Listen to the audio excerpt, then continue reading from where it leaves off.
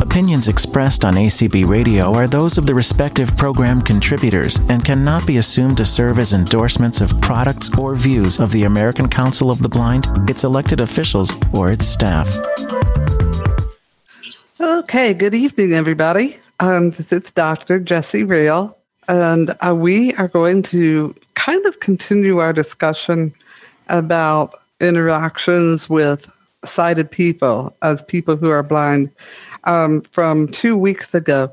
But this time we're going to talk about behavior, because understanding our own behavior and our own behavioral responses and understanding the behavior of other people may be able to really enhance the way we interact with each other.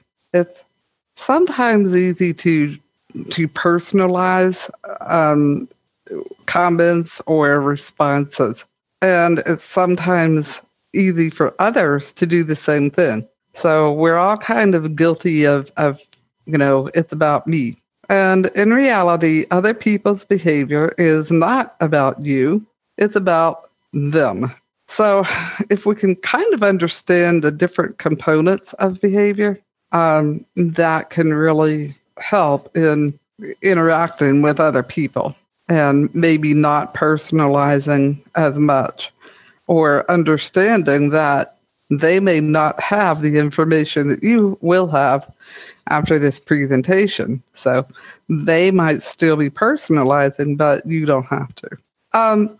Most people behave in ways that benefit them or that are comfortable to them. It's more common to do something when it's comfortable, when it's familiar, than it is to do something that isn't. So, and most people feel that way. So it can be kind of challenging when you're learning new behaviors because they're not your usual behavior, and you're learning something new. And also behaviors are, what we do typically benefits us in some way. Now, that doesn't mean that people don't do things that benefit other people. They sure do. And we all know that, we like to do things that help other people or make other people feel good. But that's also a benefit to us, because very often when we do something and people feel good, or, we feel good about ourselves. So that's a benefit. Some people also believe that, they have to behave in certain ways for religious approval or acceptance or social approval or acceptance, things like that. So again, there's a benefit to our behavior. And the benefit is behind the motivation of the behavior. So your motivation is another very important aspect.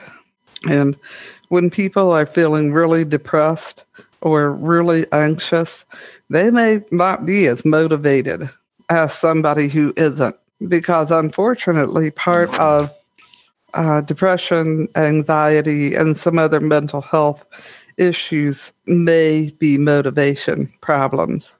So, and I think most people can think of a time where they wanted to do something or felt like they should. They just didn't feel motivated. So, we constantly have to be looking at our motivation. And motivation can be a positive thing, and it can not be a positive thing. If you are angry with somebody, you might be motivated to do something not very nice to that person. So, we have to look at our motivation. The other components are attitude. And attitude are basically our beliefs and feelings about something. So the more likely, the stronger your attitude about something is, the more likely it will affect your behavior. In other words, if you really, really believe in something, you're probably going to behave in a way that demonstrates you believe in that, which is why it can be difficult when political discussions come up to refrain from mean or nasty comments or other things when the person doesn't agree with you. Because if it's something you strongly believe in, something they strongly believe in, it works out well if both of you are in sync. But if you don't agree, then it can be a real problem. And other things can create that as well. That can also be why sometimes people with visual impairment or other disabilities are treated the way we are, because their attitude about people with disabilities may be pretty negative. And if their attitude is pretty negative about people with disabilities or based on fear, then their behavior is not likely to be quite as positive toward us, when they encounter somebody who is blind, as it would be if their attitudes about people with disabilities were positive. Attitudes are usually learned, and they're based on experience. Now, the good part about that is attitudes can change over time. You probably didn't feel the same way or didn't have the same attitude about Santa Claus when you were 4 as you do now. And it's because you've experienced other things, you've learned some things, it comes with maturity. There may be other things that you have changed your attitudes about. Maybe people of other races or sexual orientation, maybe religious beliefs. It might have been at one time that you had some pretty strong attitudes about those subjects, and now you're more open because you've experienced people of different sexual orientations, and you realize they're pretty much like me. And that's pretty much what sighted people have to bring themselves to do when they encounter a blind person. They have to come to the realization of, you can't see, but you have the same feelings and desires and thoughts, that other people do. And so that's part of the behavioral component. Traits are another important thing that impacts behavior. And traits are personality traits. And those can be a lot of things. Being kind, being agreeable, being unkind, things like that. Myers-Briggs in Big Five personality model is probably the leader of traits identification. And Myers-Briggs especially looked at traits like extroversion and introversion, which is, how those terms came to be. Agreeableness, disagreeable, conscientious, emotional stability or emotional instability, and open to new experience. And a lot of employers will still use personality traits inventory. That might be Myers-Briggs, or it might be a variety of others. And there are quite a few out there. Sometimes employers actually come up with their own version because they're looking for specific things. And the reason they do that is personality traits inventories are not going to diagnose a person with a personality disorder. What they're going to do is point out certain traits that you have. And that's really important for organizational, because you want different people in different positions with certain traits. Managers, for example, have different traits than laborers. Leaders have different traits than other members.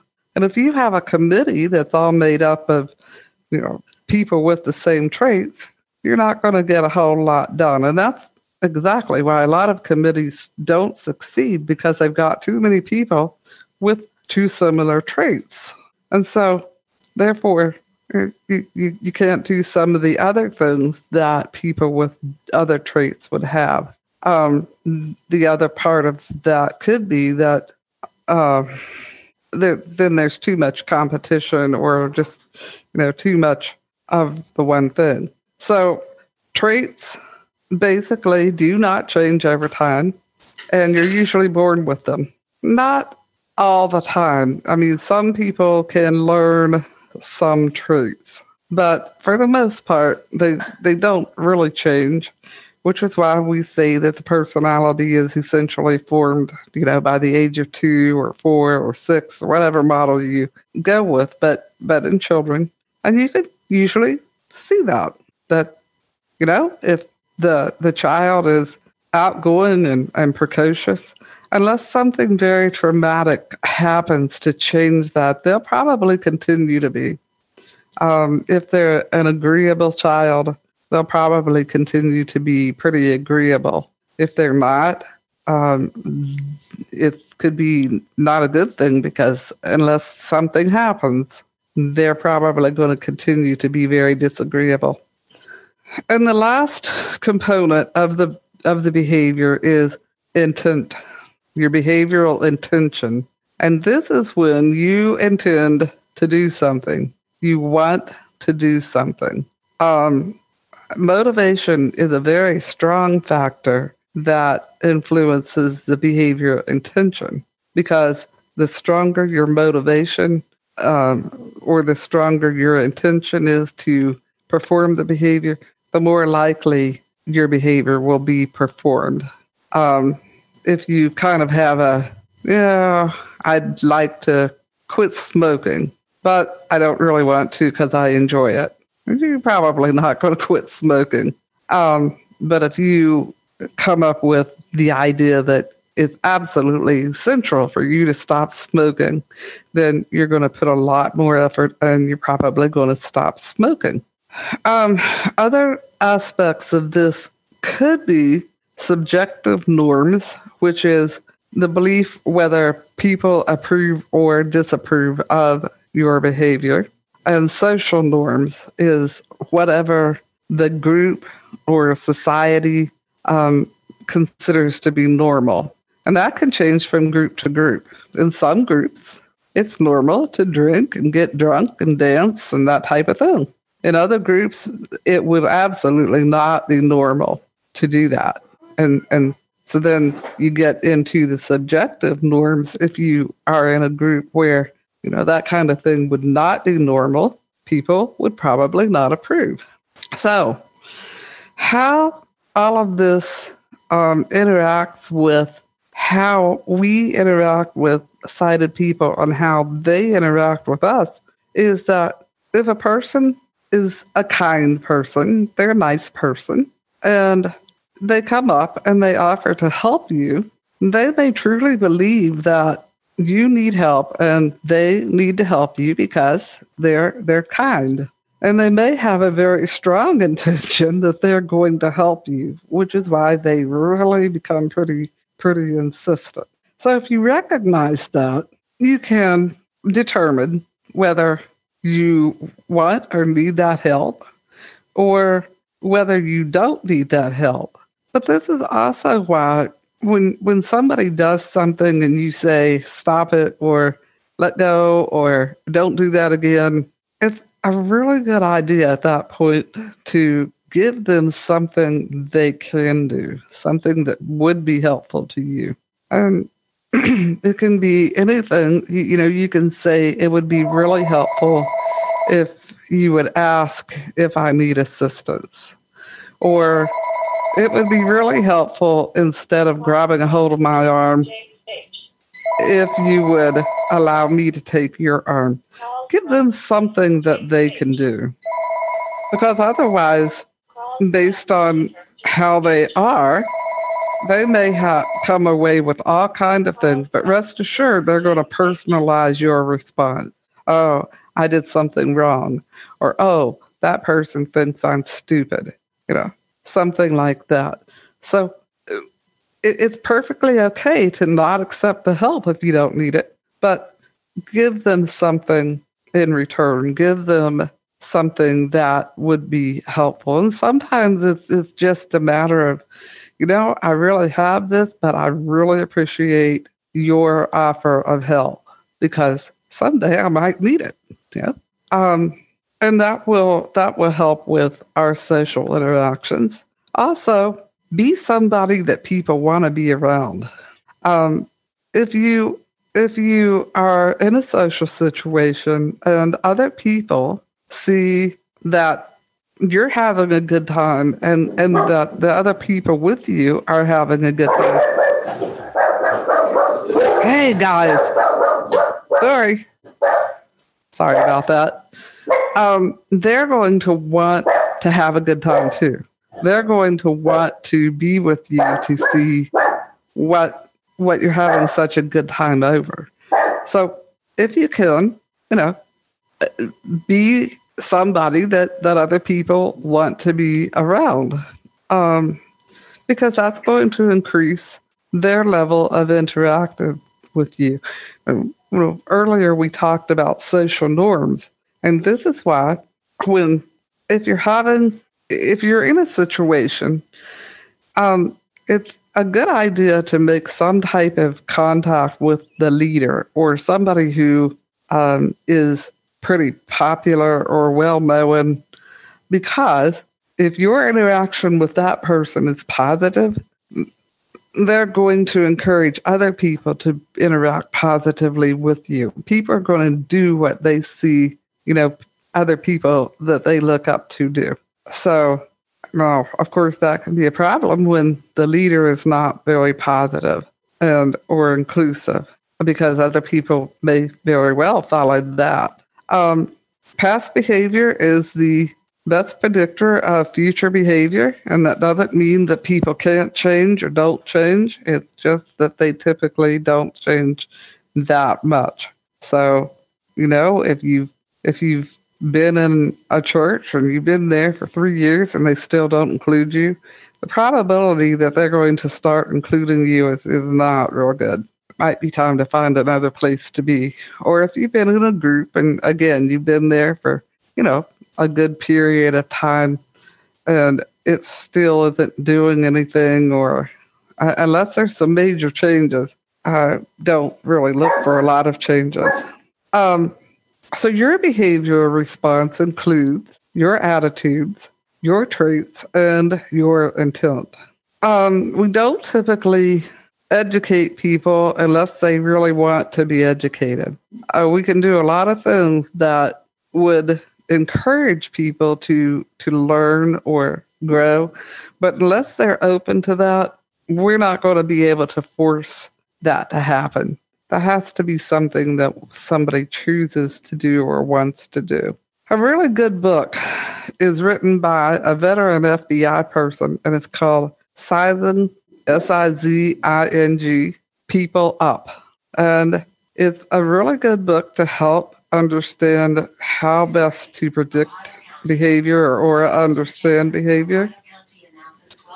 And it's by Robin Dreeke, D as in Delta, Reeke, Dreeke, and Cameron Stahl, Staugh.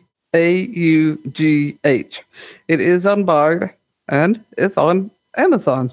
So that's pretty much behavior. If anybody has any comments about what works for you when you meet new people or you're in, awkward situations, maybe you could share them, because we may have a lot of listeners out there who might very well benefit from that. Or if anybody has any questions. Okay, we have several hand raised, and just in case you want to know how to do that, if you're on a computer, to raise your hand, it is Alt-Y. On a Mac, it's it's Option Y, I'm sorry. If you're on a phone, it's *9. And so let's go to the first person. Hi, Al. You can unmute. Hello. Thank you so much for the topic, Jessie. This is really, really fascinating. So one of the things that I've learned through the years is a couple of things, actually, is to be the person how I want to be treated. So if I walk into and I'm human, I'm not always successful at it, but if I walk into a situation and I approach it kindly and with dignity, people respond really well to that. Even somebody who might be a little bit anxious, they tend to calm down. You know, they respond to my voice, they respond to my demeanor. And another thing that I've learned is not every situation has to be a situation. Like not every situation has to be this teaching moment or whatever. And a good example of it is a few weeks ago, a few months ago, I requested for maintenance here at my apartment. And the maintenance came in and, you know, he did his thing. And meanwhile, you know, we were just chatting a little bit, and I was in the kitchen cooking and whatnot. And he was just, you know, it's like, hey, wait, you're blind, you know? And then, so a few weeks ago, I was coming home from work and I ran into him and he goes, hey, it's me. Remember me? I'm like, hey, you know, good to see you. And so we're walking together. So he's like, here, let me help you. It was literally 20 steps to my door at this point. And he just grabs the back of my elbow. Like I was side guiding him. And we just kept on walking. And it didn't bother me because one, it was so close. And two, it's just like, we're just having a conversation. He wasn't exactly guiding me. He felt like he was, but he wasn't. So I just felt like in that situation, it wasn't exactly necessary to stop and say, hey, you know, this is how I hold your arm and blah, blah, blah. I felt like it would have ruined the flow of the good-natured conversation. But yeah, you're right. You know, some people are, I personally don't care whether they grab a hold of my arm or whether I get their arm or whether they grab my hand or my wrist or whatever. I'm pretty okay with that because I'm not really following them. I'm walking with my dog. Yeah. So, yeah. But some people are really uncomfortable about that. I'm sure a lot of it has to do with how comfortable they feel, or maybe they don't have a dog. So, yeah, but you're right. Not every moment has to be a teaching moment. And sometimes the best way for people to learn is just to observe. You know, we don't have to get into you need to do it this way or do it that way or whatever. Sometimes the best way to teach them is just to allow them to observe and to be there like you were with that other individual. And he probably learned a lot just in the normal flow of things. Okay. We have Connie. You can unmute. Hi, Jesse. Hello. Thanks for doing this call. You're welcome. So one of the most frustrating things I find about being in a gathering of sighted people is their intent seems to be to plunk me in a chair and leave me there. It's like they're so uncomfortable with blind people standing up and moving around and talking to people that they just want to plunk you in the chair and say, okay, you're out of the way now. Goodbye. And so maybe I have this look on my face that I'm not having a good time. And that's because someone's plunked me in this chair and walked away and abandoned me. So of course I'm not having a good time. So that's one example. That happened to me at church a lot. Unfortunately, a lot of times when we were singing in choir, I was not necessarily standing next to someone I knew. It was a lot of times it was someone I didn't know, and I had to train them how to do sighted guide so that I could get off the stage safely. Okay, so then another situation was Thanksgiving a few years ago. Our family decided to have our Thanksgiving dinner in this huge house that a couple of relatives were renting out. And my mom and my husband, who is no longer with us, but my mom and my husband were sitting there with me at the table with some other people. Then they decided to get up and walk away and talk to other people. So here I was sitting at the table alone. So I decided, well, I'm going to get up and go find people. I can listen to people's voices. I haven't talked to people in the family for a while. Let me just walk around here and see whose voices I recognize. Well, my cousin was so uncomfortable with that. She kept grabbing me and going, here, we're about ready to do something. Here, sit down. So, and it's not easy for me to walk up, stand up and walk around and try to talk to people because I'm an introvert. I took that Myers-Briggs inventory, and I'm an ISFJ, an introvert, sensor, feeler, and judger. So, and it's not that I don't like being around people. It's just that I'm not as outgoing and people oriented as the extroverts. But I here I was trying to make an effort to be friendly and talk to people, and then someone was so uncomfortable and said, here, sit down. We don't want you walking around, let's get you out of the way. I mean, how would you suggest dealing with that kind of situation? Because I know I'm not the only one. No, that's a very common scenario that happens to people who are blind, and it can be very difficult. You go into a place and you're put somewhere, and that's what they say. And the thing is, I'm sorry for interrupting, but there's one more thing I want to say. The advantage that sighted people have is that they can walk into a room and visually evaluate the situation instantaneously. They can look around and say, oh, there's this person over here. Let me talk to her. Or, oh, there's so-and-so. Let me talk to him. I haven't talked to him for a long time. Well, when I'm guided into a room, I can't do that. Right. I don't have those visual cues. So that puts me at a disadvantage right away. So I'm sorry. Go ahead. I didn't mean to interrupt. Well, that's fine. And you're right. And sighted people do have that interaction. Plus, they can also look around and see if other people are looking at them, kind of inviting them over or whatever. And we don't have that advantage. What you can do is, if somebody takes you into a room or whatever, tell them at the very beginning that you want to sit with other people. You don't want to just sit all by yourself. Mm-hmm. And in the case of a family get-together or family, where you think that you probably could recognize some voices and maybe go over and talk to Uncle Bill or, whoever. If somebody is telling you, that you need to sit down or whatever, just tell them, I hear Uncle Bill over there and I would like to go talk to him. Mm-hmm. I mean, she grabbed me. They could either grab me and say, here, sit down. Yeah, and so you may just have to quietly just tell this person, you know what, I would like to socialize or mingle with the family the same way other people are. So you can either. It's almost like I have to be proactive and just anticipate. And that because I told my husband, I talked to my husband about it afterwards, and I said, "All right, don't do that to me again, because otherwise I'm not going next time." There you go. So I think he got the message. Yeah. And sometimes that's what you have to tell people.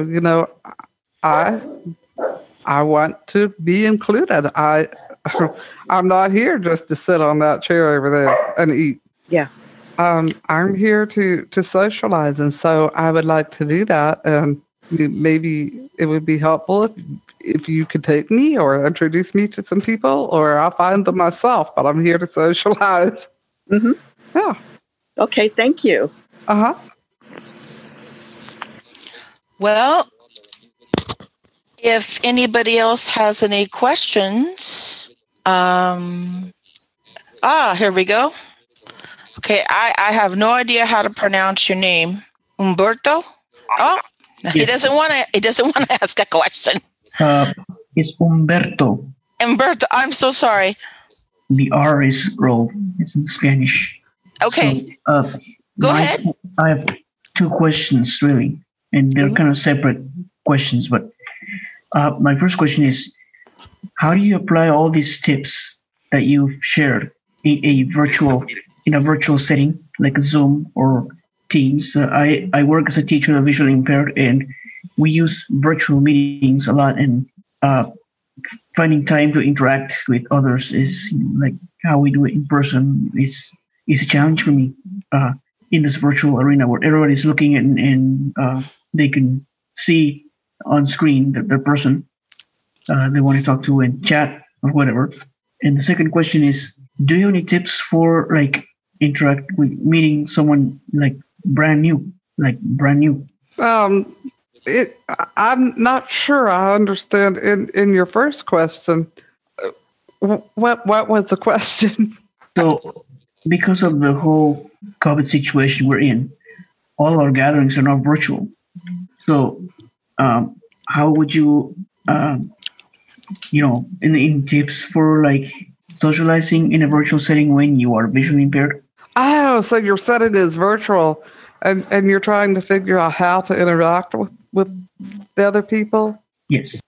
The only suggestion that I really have is to try to find, learn the platform, and hopefully it's accessible. Like there should be a way for you to type in your question or respond in the chat section. And so maybe, I'm not sure what platform you're using, but maybe I think he's talking about Zoom. Oh, and Zoom. Well, yeah, I don't know that much about Zoom, but there's a whole lot of people who do. And I would venture to say that if you would get a hold of somebody in, information technology or one of the hosts, they could maybe tell you a little bit better how to do that. Yeah, I know how to use Zoom. It's just that, it's different when you are in a virtual environment versus in person. Right. I found it different. So it is very different. And I'm not that tech savvy, so I think I know what he's getting at. Okay, can you answer his question? Okay. What you want to know is how do you adapt? What I think he wants to know is, Jesse, and correct me if I'm wrong, sir. You want to know how to adapt these certain behavioral techniques in a Zoom setting, yes, right? Correct. Okay. So what he wants to know is how can you take these behavioral interactions between people in a Zoom-like setting, because you're not face-to-face. So how do you interact socially over Zoom? It's not necessarily technical. He wants to know how you interact socially over Zoom. And I can honestly tell you from my experience, the American Council of the Blind we have over 80 community calls a week. And, just like this one, and blind people are on these calls and they're interacting socially. They may not be able to see each other, right? But we can interact socially by talking to each other. Do you see what I'm saying?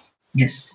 Yeah, just like you're talking to us now, you can do that. Yeah, I don't mean to interrupt you, Jesse. No, thank you. That's what he wants to know.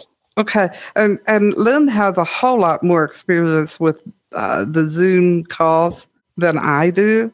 A lot of it depends on how the call actually operates. I mean, I think some of them are open where people just are able to just talk spontaneously, and then some of them do the raised hand thing.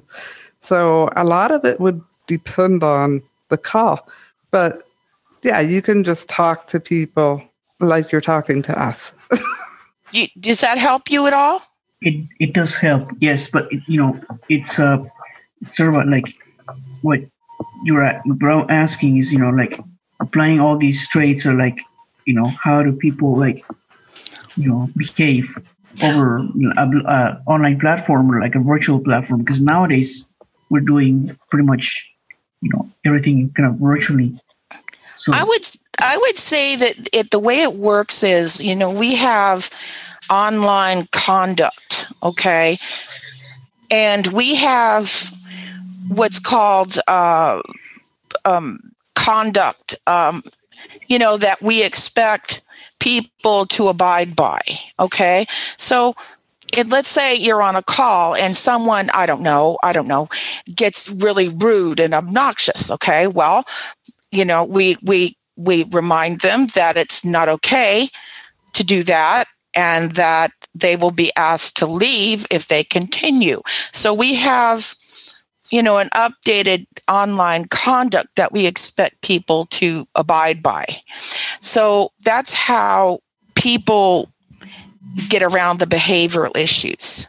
And it's okay for you if somebody has said something rude or offensive to you, it's okay to gently say, I interpreted that or found that to be a very hurtful or rude or whatever comment. Maybe they didn't mean it the way it sounded or the way it came out. So, you can clarify that. But you have the right to tell people if something hurts your feelings or offends you or whatever, because otherwise they're not going to know and they're going to keep doing it. Right. Okay. Is that good? Yeah. And I think the more you do this, the more comfortable you're going to get, because you can look at how other people or listen to how other people are doing their interactions, and you're going to feel more comfortable. Definitely. Yeah. Okay. So we have another raised hand. Okay. Connie, are you there? Yes, there you go. Okay. I would like to respond to Umberto's questions. He asked 2 questions. The first question was, how do we apply these social behaviors on Zoom? And his second question was, how do you meet someone new? So I have been on both sighted and blind Zoom calls. My favorite calls are the ones with other blind and visually impaired people, because we use our voices a lot and we socialize by talking. We don't have to see video. Correct. I love that. But when you're on a call with sighted people, they really need to see your video. They need to see you. They cannot handle it if they can't see you. I was in a grief share group, and I did not have a working computer at the time. My computer was dying. So I had to use Zoom on my phone, which was very cumbersome because they had to see me. And bring your phone down a little bit. Okay, a little bit more to your right. Okay, now we can see you. Then I had to hold that position for an hour. It's just very cumbersome. So they when you're on a sighted call, they have to see you. They just really have this need because they're visually oriented. So that makes sense. I was a teacher of the visually impaired as well. I think Umberto said he was a teacher of the visually impaired. Yes. And I also just retired from my job teaching English to immigrants, and I had to go to the staff meeting. Again, everyone had their video on.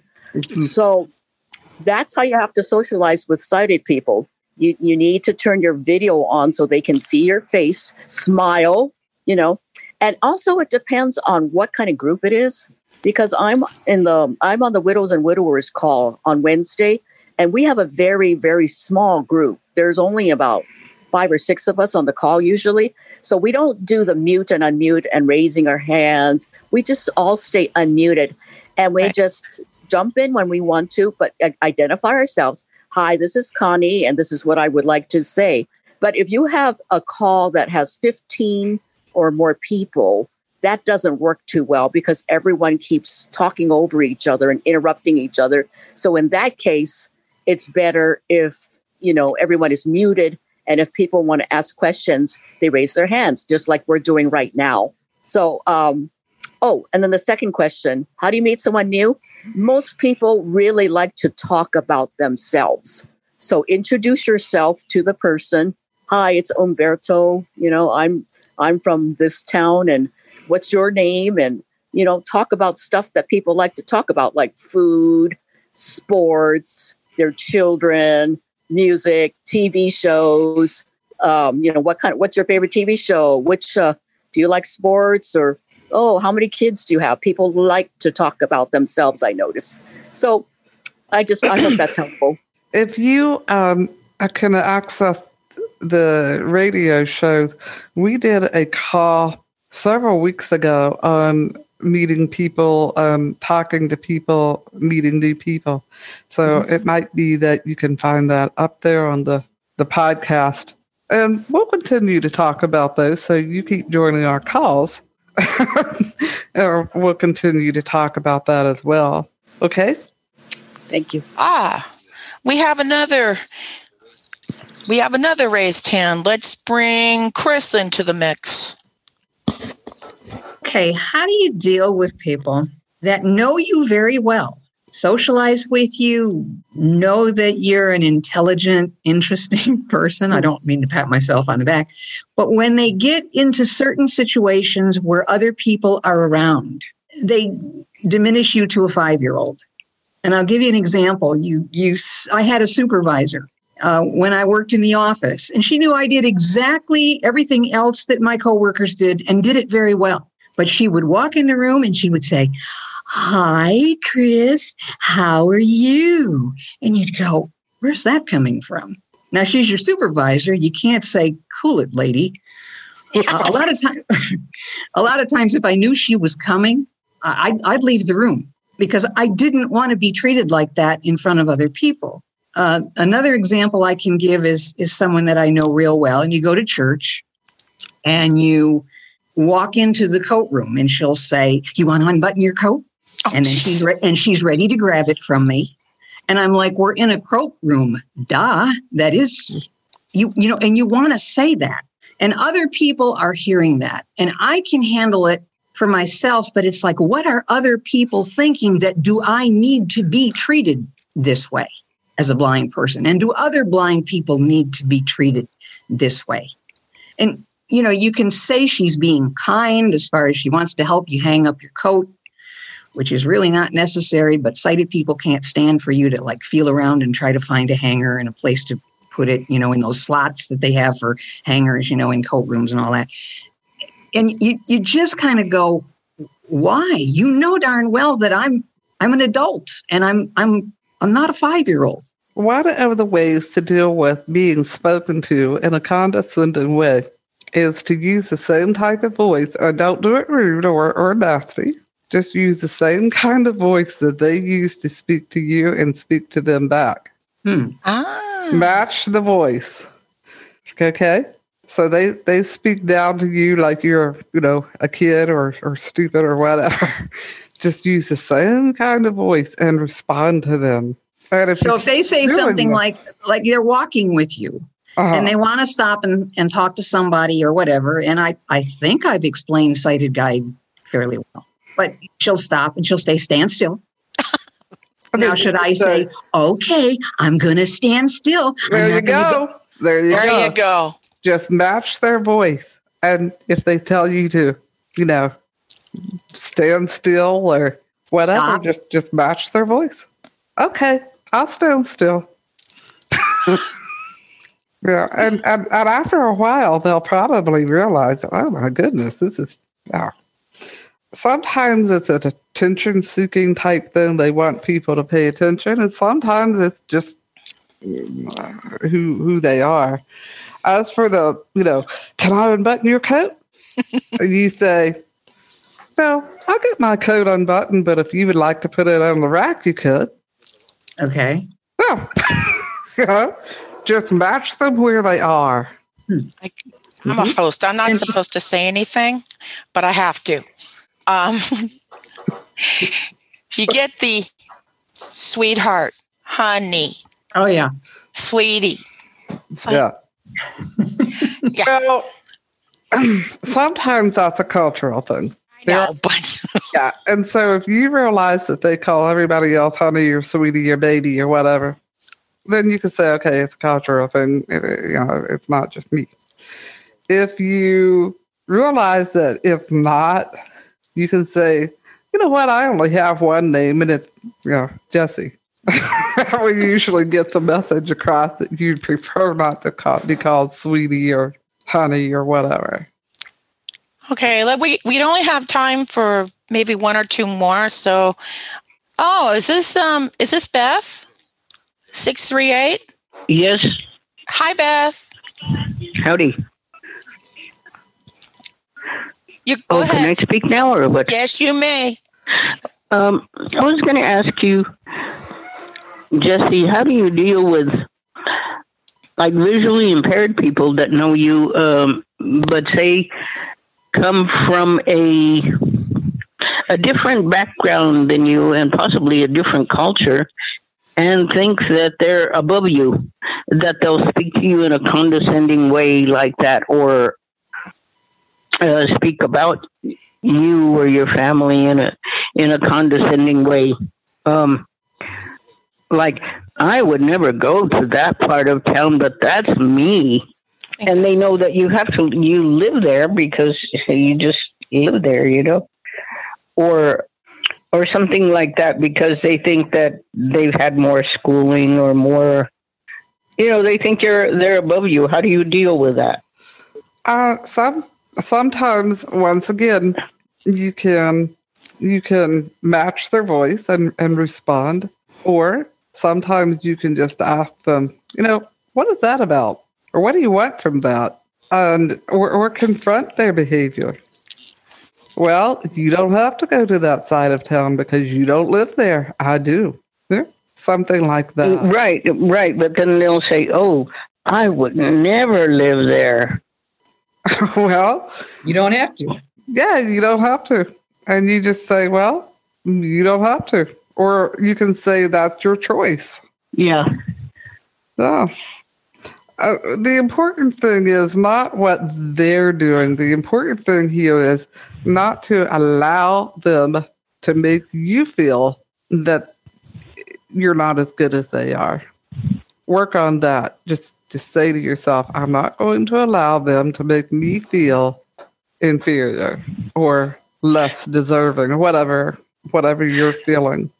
Don't allow them. Don't give them that power over you. Right, and I understand that, but sometimes, like, you'll get in a crowd of friends and they'll say, oh, her and her husband live in such and such a place because he doesn't have that good of a job or something like, you know what I mean? And he cited, Well, if you have a job, you have a job. If you don't have a job, there's a good likelihood that you do other things that are important as well. And so again, don't personalize it, and work really hard on not allowing people to make you feel bad. That's true. Yeah. Because once they know that they can do that, people who do that have a lot of insecurities. They feel very insecure, and they're doing everything in their power to make you feel insecure or to make you feel bad, because they're trying to cover up their insecurity. Yeah, that's true. They might even try and bully you and stuff like that, or, Exactly. So, just be aware of that and just remind yourself, you know what? You don't have the power to make me feel bad about where I live or where I work or my culture or who I am. You don't have that power. Okay, well, thank you. You work Thanks, on that. Beth. Well, it's about it. So it's about it. So any last remarks, Jesse? Okay, well, I really appreciate everybody's participation. We'll be back next week with a new topic. And stay well. All right. Bye-bye, everybody.